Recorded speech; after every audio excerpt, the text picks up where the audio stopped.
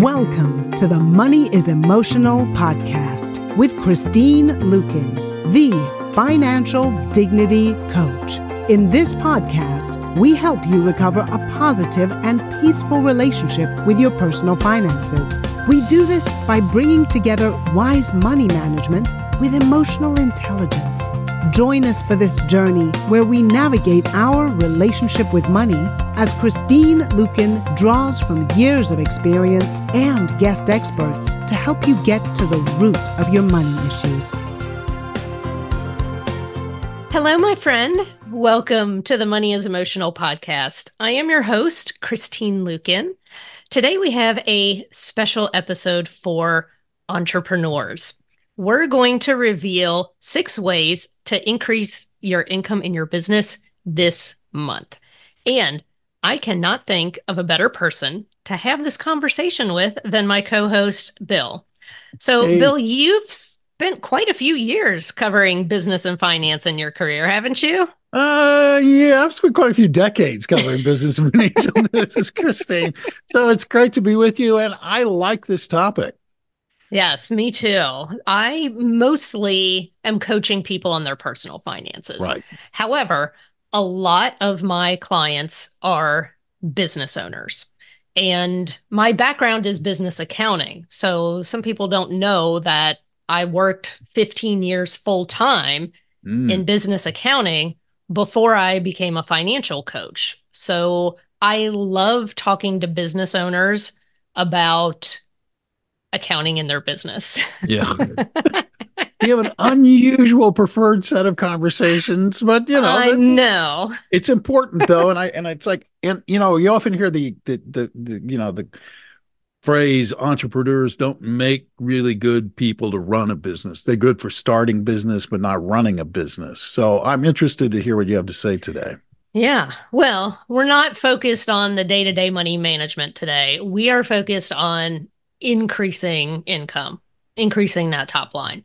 Mm-hmm. Because I know for a lot of people, that's a big pain point. You know, it's hard to manage money well in your business if you don't have a lot coming in. Yeah. So Amen. It's a constant struggle. So my first tip is upselling and downselling. And what I mean by this is, do you have multiple offers in your business at different price points, at different levels of service with you? So think of it like a McDonald's. Like McDonald's offers small, medium, and large French fries. Mm-hmm. Right? They've got something for everyone, whether you want to order off the dollar menu or you want to get the super size. Yeah. Sometimes when someone comes to you, they want the solution that you have. It's just that your solution is the wrong size for them.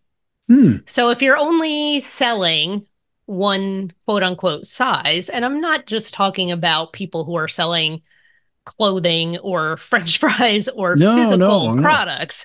It's also for people who are selling services and intellectual products. So this was how I got this lightning bolt moment that I had a $15 book and a several $1,000 coaching package, and I had nothing in the middle. So I didn't have something for people who wanted more than a book, more tools than a book, but they didn't necessarily want or need full-blown one-on-one coaching. And that was when I created my very first course for personal finance, which is Financial Dignity on Demand. And it was just like, why didn't I think of this? It was just kind of one of those like slap yourself in the head, like, duh. And so that's one thing that when I'm coaching entrepreneurs, we talk about that, especially if they say, I'm not having a great income month this month or this quarter. And it's like, okay, well, let's talk about what you're doing. Like, is there a way to give somebody a smaller piece or a bigger piece? Because sometimes a customer might not be a no, they might need a different size. Yeah. Well, that makes a lot of sense. But as you well know from your background in corporate accounting, these simple solutions don't always appear as obvious as they may be. Yes. Well, and it certainly does help to have a fresh set of eyes on your business. And I find that I get a lot of great ideas talking to other business owners who are in completely different fields from me. And actually, that's where that idea came from. I was talking to another business owner and we were just chatting about she made these all natural body care products. And she started talking about the different sizes that she ordered. She said she had somebody come to her saying that like they needed a travel size. And then somebody else wanted, instead of buying 4 bottles, was there the opportunity to buy a liter of her favorite, body lotion or whatever. And then I started thinking about that and I was like, oh, small, medium, large. And then I'm like, okay, I got my small, I got my large, and I'm like, oh crap, I have no medium in my business. I have nothing in between. So I had that realization. That was back in 2019. And then it's like, oh, okay, now I have a whole suite of medium products.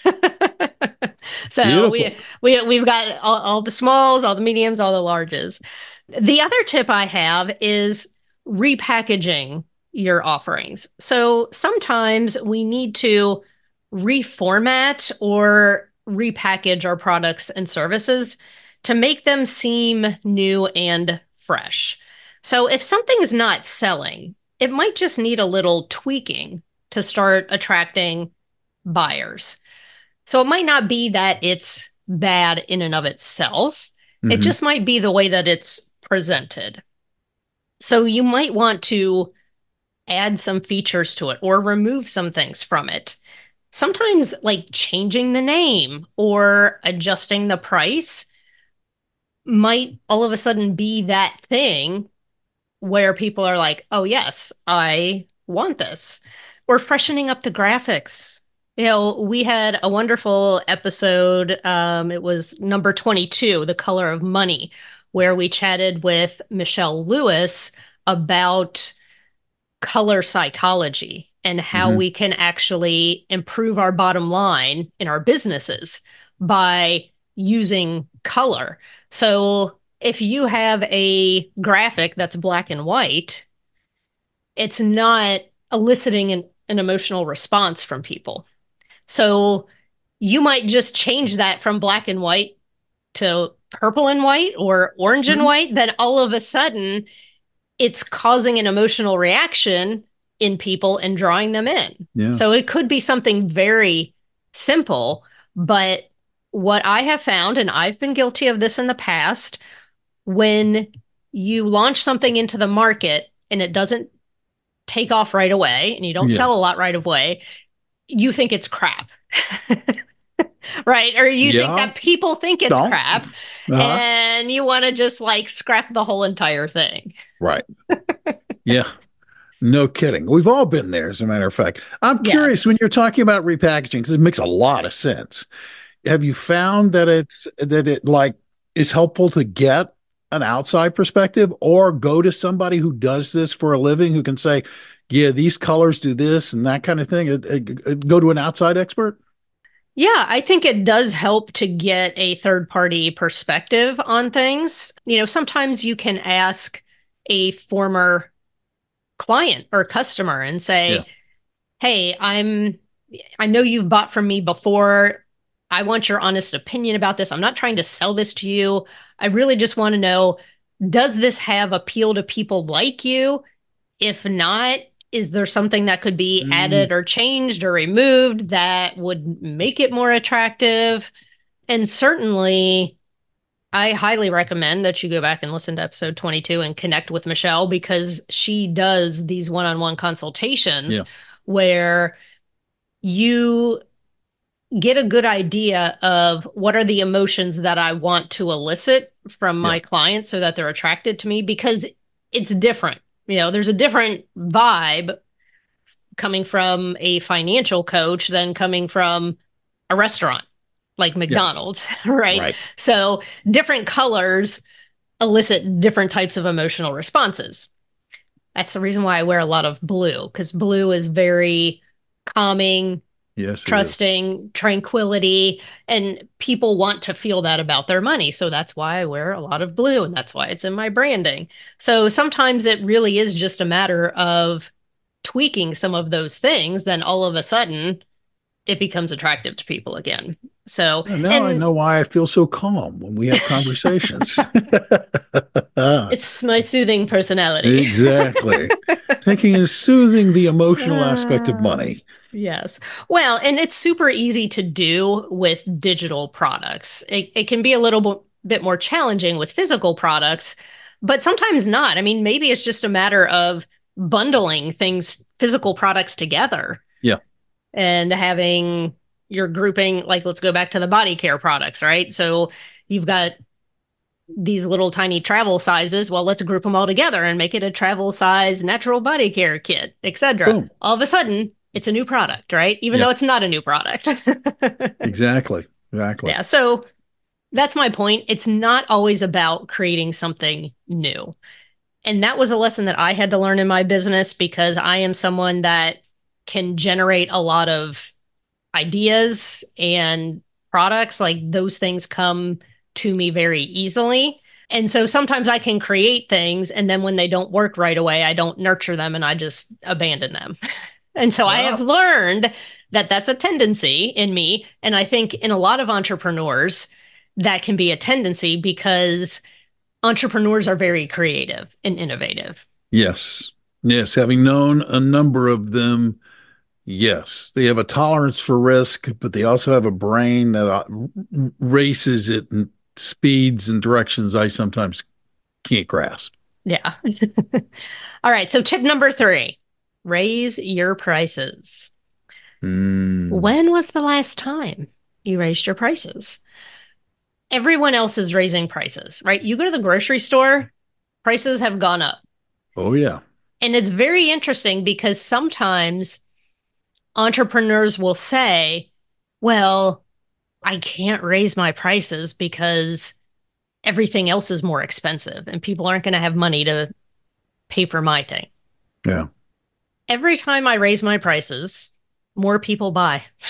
Mm. It's never been the opposite. It's never Wow. been where I raise prices and it's crickets.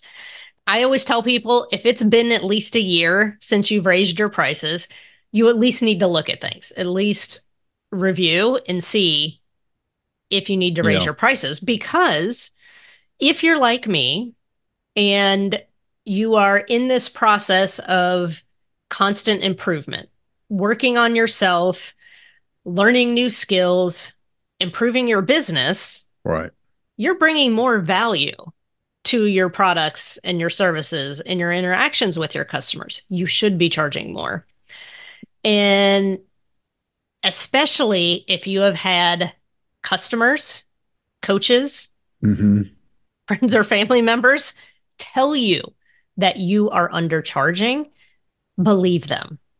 That happened to me back in 2017 or 2018. Within like, I want to say a 3-month period, I had 3 clients and a coach tell me that I was undercharging. Wow. They said, you are like, the results that we're getting are so amazing. You should be charging more for this. And I was finally like, why am I not? Wow. And there was that fear, like, I'm going to raise my prices. Nobody's going to buy. Yeah. Yeah. And I doubled my prices and then I doubled my customers. Wow. It is so counterintuitive, but I understand what you're saying because I think, a lot of times when business owners look at stuff, they look at the cost of things and think, well, the cost of things have gone up. And one of the things they don't factor into the equation is I've been doing this X number of years. I have a lot of expertise and they don't value that experience and that expertise. It's hard. Sometimes it's just hard for people to realize I should. And your lesson is a lesson of why they should. Exactly. Well, and here's the thing too. I think when you're really good at something and you can do it very easily and very quickly, Yeah.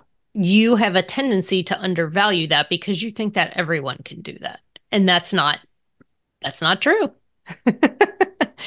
And there's an old story, and I can't remember who originally told it, but there was this factory, and this very important machine broke down, and they found the guy who could fix it. And he comes in and he says, I can fix your machine and it'll be $10,000. And this machine was making this company millions and millions of dollars per year. So they approved it and they said, all right, here's your $10,000, fix the machine. He walks over, he takes out his wrench or his screwdriver, he adjusts one screw. Yeah. And then it's fixed. And they're like, how could you charge us $10,000? Like, you didn't even spend 5 minutes fixing this. And he said, I didn't charge you for the 5 minutes. I charged you for the fact that I knew exactly what was wrong with it and how to fix it in under 5 minutes. Great story. You're Great welcome. Story. And that completely shifted my perspective, for sure. And, the other objection that I get from people is, well, what about my current customers? I'm afraid if I raise my prices that the current people that I have will exit, especially if they're not locked into a particular contract, or they have contracts that are renewing, et cetera. Or if they're just paying something by the hour. Right. So I will typically say, all right, put your customers on notice, give them 30 days or 60 days and let them know the price is going to be going up on this date. And you can even offer specials and incentives for them to prepay for products or services before the prices go up. So, for example, if I have someone that's graduating out of their 6-month coaching and I know I'm going to raise prices across the board, I can let them know, hey, you expressed interest in continuing working with me in my maintenance package. Well, my maintenance package is going up in 30 days, but if you buy it, before the 31st, you'll get it at the current price. And it's their choice whether they want to do that or not. Yeah, no, that makes sense. And I would imagine you have a fair number of clients who go, okay. Yeah. Well, and most of my clients are business owners. And it's so interesting because they very readily accept increases from vendors. Yeah. Well, they understand. Right. But then it's like they don't want to raise their own prices. But I know this can sometimes feel scary. However, I swear every single time I raise my prices, I get more and better clients every time I do it. That's fantastic. That's great. Yeah. All right. So tip number 4 is to sell to your current and past customers. Your customers already know and love you, and they love your products and services. Right? Otherwise, you probably would have heard from them. Yeah, exactly. They probably would have said, I don't like this. Current and past customers are more likely to buy from you than new prospects because they already know you, like you, and trust you. Yeah. And that's something that we always talk about in the sales cycle. It's rare for people to just immediately buy from you the first time they see you. In fact, it's about 2%. 2% of your clients will come from just having a first exposure to you. Wow.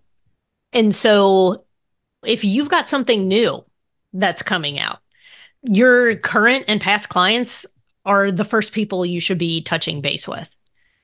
And you should be checking in with your past and current clients on a regular basis, especially if you've got something new that's coming out. Also, when you tell them about what new things you've got going on, you can say, who do you know that needs this right now? Yeah. Rather than saying, do you need this right now? You can say, who do you know that needs this right now? And they might say, me. Or they might give you a referral. Right.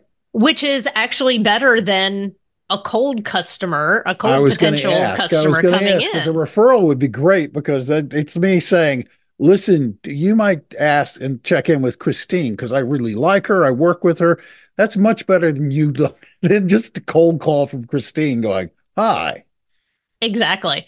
Or even just somebody stumbling upon your website and thinking like, oh, yeah, maybe I need this. Yeah. When I have a financial planner or a CPA refer one of their clients to me for coaching, my closing rate is twice as high as someone who just found me on social media, or they just found my website because they were searching for a financial coach.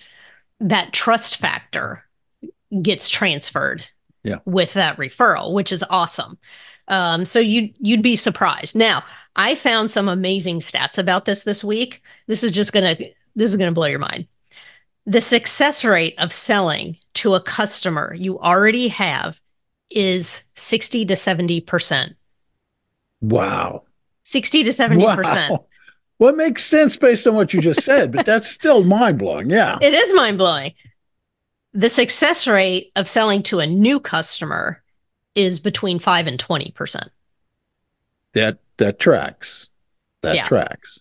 Now, these next facts are even crazier. Loyal customers are 5 times as likely to repurchase, 5 times as likely to forgive you if you mess something up. Yeah. 4 times as likely to refer new business to you, and 7 times as likely to try a new offering. Wow. Let's hear it for customer loyalty. Whoa, that is fantastic. You got to treat those people right. So, listeners, seriously, what the hell are you waiting for? Yeah. Press pause, reach out to your current and past clients right now today. Yeah. So tip number 5 is make it easy for customers to buy from you. If they go to your website, is it clear what the next step is to hire you or to purchase your product? Do you accept all forms of payment? Credit cards, Apple Pay, all that good stuff. Being clear in your communications, whether it's your emails, your social media posts, your website, make it clear the next action you want people to take to start working with you or to start purchasing from you. There are times when I have been interested in someone and I have gone to their website and I am completely confused about how to work with them. Excuse me. Yes, you. Thank you so much for listening to the Money is Emotional podcast. We hope you're enjoying it so far.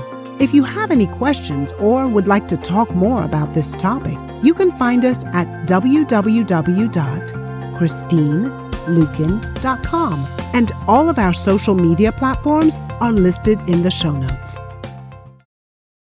Just throwing in a personal opinion here, I go off of websites that make it hard for me to purchase their service or their product. If it's a obtuse, weird, difficult thing to do, I have zero patience. Yes. Me too. And, I had a conversation with a good friend, and this has probably been like 2 or 3 years ago. And, he said, well, do you take credit cards for your large coaching packages? And I said, absolutely. And he said, well, those credit card companies, they take like 3%. And I said, yeah, so? I said, I factor that into the cost when I price my package. I said, you're losing business if you are waiting on people to send you a check to hire you for this type of consulting services. Absolutely. And he came back 6 months later and he's like, you were right. It's like, my close ratio has been so much better. And I was like, you're welcome. I will let you take me out to lunch for that one. There you go. So simplify your purchasing process and also make sure that you are being clear. People think that they are being pushy sometimes, and it's not being pushy, right? To say at the end of a social media post, buy my book here with the link. Yeah. That's not don't pushy. Right. Pushy is annoying. Pushy is aggravating. Pushy is not, buy my book. Here's the link. Exactly. Now, here's something we're going to talk about, and some people can do this in a pushy manner. So we're going to dive into this one a little bit. All right. Tip number 6 is follow up.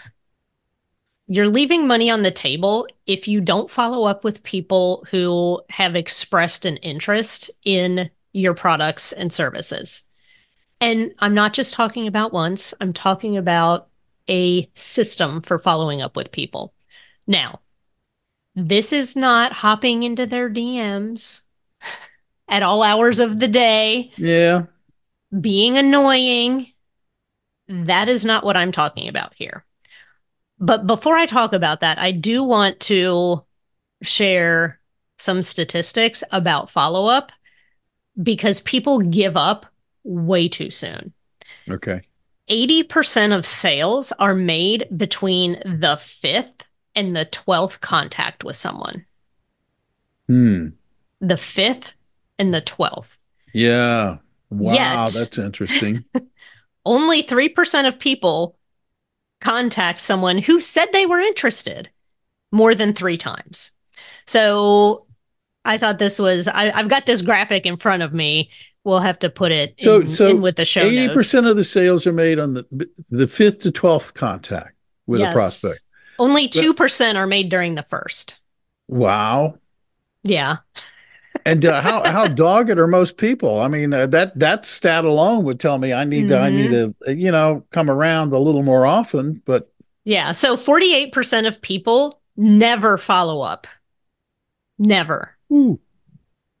So they basically, get a no and that's it. They just get a no and that's it. Well, not even necessarily. It's like a not right now. So, for example, if you let's just say you and your wife wanted financial coaching. We jumped on a call together. I told you everything that was involved. I said, I think I can help you. I think we'd have fun working together. And you said, this sounds good. Let me think about it. Right. Okay. I'm not talking about the people who say no. Right. Okay. Then you just say, all right, thank you. Have a nice day. But, if there's interest expressed, the first thing I do after I get off the phone is I send you an email and I say, it was great connecting with you. I look forward to leading you on your journey to financial dignity and handling your concerns about X, Y, and Z. Here's the link to sign up. If I don't hear from you for 3 days, I will send a reminder and just say, hey, just checking on this and see if you wanted to move forward this month. That's it. It doesn't have to be complicated, right? No, and that feels more like a reminder too. I've got to tell you, that doesn't feel like a push, nudge. Exactly. And that's what follow-up is. Follow-up is just staying top of mind. It's not just saying, do you want to buy yet? Do you want to buy yet? Would you like to buy it? How about now? How about now? How about now? Right? Because then you are definitely going to get a no, right? But, maybe I send the second email and you say, oh, so sorry, we've been busy. We'll get back to you soon. Well, maybe I run across an article on money.com that talks about something that we had talked about in the discovery call. I might send that to you on LinkedIn because that's where you found me and say like, hey, I know we were talking about XYZ on our call yesterday. I thought you'd find this article interesting. Right? Nice. Yeah. 2 weeks later, it's your birthday. I wish you happy birthday on Facebook. Right? So it's like I am popping up now. I may come back to that email and say, hey, Bill, I've only got one coaching spot left open in the next 30 days. And then, if you guys want to start, by the end of X. Let's go ahead and get the ball rolling. Otherwise, we might not be able to start for another 60 days. Gotcha. Right. So it's not being mean. It's not being pushy. It's not that used car salesman that, chases you out of the parking lot while you're trying to roll up your window. Or hangs onto your credit cards and won't let you leave. Yes. But here's what I found interesting. Only 10% of people make more than 3 contacts to an interested buyer. And yet, 80% of sales are made on the 5th to the 12th contact. Yeah. That's an illuminating number. That's illuminating, actually. Yes. Great. Yeah. So I tell people, you know what? Set up calendar reminders to touch base with people. The key to effective follow-up, it is varying your approach. Don't just send the exact same thing, and pay attention to how your potential clients like to communicate. So if someone initially contacted you about your services and they left you a voice note through Messenger on Facebook, that means they like Messenger on Facebook. And I don't care if you don't like it. The best way for you to connect with them is to send them back a voice note. On Facebook Messenger, if that's the way they like to communicate. So pay attention, and you can kind of vary those things, because there have been potential clients that I have realized, even though my system of follow-up after we have a discovery call is an email, if I don't hear from them in 3 or 4 days, I think about, well, how did they contact me initially? I better send that information however they contacted me, whether it was through LinkedIn, whether they sent me a text because, we used to be in a networking group together years ago, etc. So be paying attention to how your clients like to be communicated with, and even just commenting, leaving a valuable comment on one of their social media posts. That counts. It counts. Easy. Yes. So it's not too hard. So the fortune is in the follow-up. So stay in touch and don't quit. Think about follow-up more as relationship nurturing than closing sales. Yeah, I hit a really, really successful salesperson. He and I were just talking one time, and I've never been good at sales. And I was telling him, I don't understand how you do what you do. And he goes, look, the secret in sales, and it fits with what you're talking about, is relationships. He said, I have a relationship with all of my clients. They're different kinds of relationships. And some of the things you just talked about. He said, if I contact them and they want something, I'm willing to repackage what we have in order to make it more attractive to them to buy. And I stay in touch with them, not in a, God, that guy's annoying kind of way, but as in a, like, hey, Christine, hadn't spoken with you in a while. How are things going? Do you have what you need? Do you and it, like to your point, exactly. Mm-hmm. I used to suck at sales myself. Yeah. I used to tease my brother, who's the vice president of sales and marketing for the family business, which is Machine Tools, KRC Machine Tool Services. And I mean, I used to give him a hard time. I don't know if you remember, way back in I feel like these were super popular in the early 2000s. Do you remember those Successories posters that offices had where it would say like loyalty, and then it would have like a picture of a lion, and it would have some quote about loyalty. Right. So I made my brother a Successories poster, and I printed it on the engineering plotter so I could like get it in poster size. And you'll probably remember this. WKRP in Cincinnati. Of course. Herb Tarlek. It was like when you think of used car salesman, it's like, that's the guy. That's right? the guy. So I printed this picture of him on there, and the poster said, it's not lying, it's sales. Because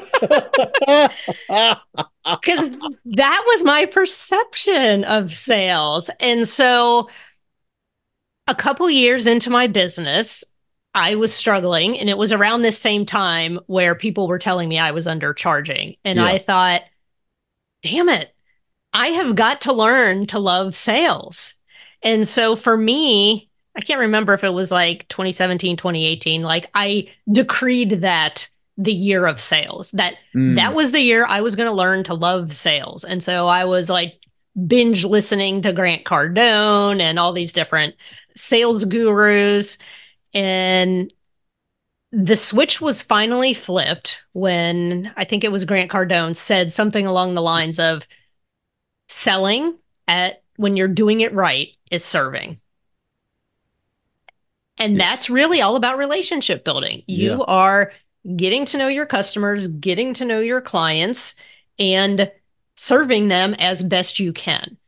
And a lot of times we think, I'm going to sell to you what I think you want or what I think I would want, rather than really understanding what is it that they want. And I'll leave you with this one final story. I had a session with a business strategy coach, and she and her husband were previous financial coaching clients of mine. Okay. And so when we were talking about some of these sales strategy things, she said, you know what, as a client, you know what I wish you had? And I said, what? She said, I appreciate the fact that you don't want me to work with you forever. That you don't want to be my money mom. Yeah. You want to get me to a place of independence where I'm in charge of my own business and personal finances. But she said, I feel like after the 6 months, it was kind of abrupt, and I would have liked some sort of maintenance package. And that's really where my 1 year maintenance package was born. And it was because I was listening to one of my past customers tell me what they wanted. And here's the crazy thing. Since I implemented this, probably 60 to 70% of my coaching clients who work with me for 6 months buy the 1 year maintenance package. So it does pay. There's a little bonus tip. It does pay to listen to your customers and find out, what do they want? Not what do you want to sell them? Exactly. So there you have it. 6 simple ways to increase your business income that you can start doing right now. So I would love to hear from you if you've listened to this episode, which ones you're implementing and what results you're getting from it. Reach out on social media, drop me a message at hello@christineluken.com. And we've actually got a downloadable printable resource for you today that summarizes all of these. It's actually 7 ways to increase your business income this month. Yes, there is a 7th bonus tip that we did not discuss during today's podcast. So we will have the link right there in the show notes so you can grab that.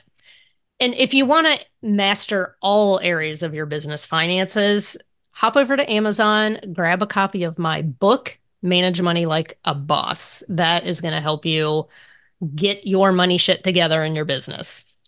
Excellent. Another thing that can help people get their act together, they can hit subscribe. If they are not subscribers to this podcast already, just reach out there and hit the subscribe button. And that way they don't miss another podcast. That's a simple bonus tip here for you boys and girls. And in keeping with what Christine is talking about, if you like what you heard here, we'd ask that you rate it and share it with people. Referrals are always so nice. So that would be a great thing to do. And we thank you for it. In the meantime, on behalf of Christine, I'm producer Bill, wishing you and reminding you to go out and make it a great day. Or not. It's your choice. Have a good one. Thank you for listening to the Money is Emotional podcast. To get in touch, visit our website at www.christineluken.com or drop us a line at hello@christineluken.com. And don't forget to click the follow button to be notified when new episodes become available. The information covered and posted represents the views and opinions of the guest and does not necessarily represent the views or opinions of Christine Luken. The content has been made available for informational and educational purposes only. The content is not intended to be a substitute for professional investing or tax advice. Always seek the advice of your advisor, tax professional, or other qualified financial professional with any questions you may have regarding your personal finances.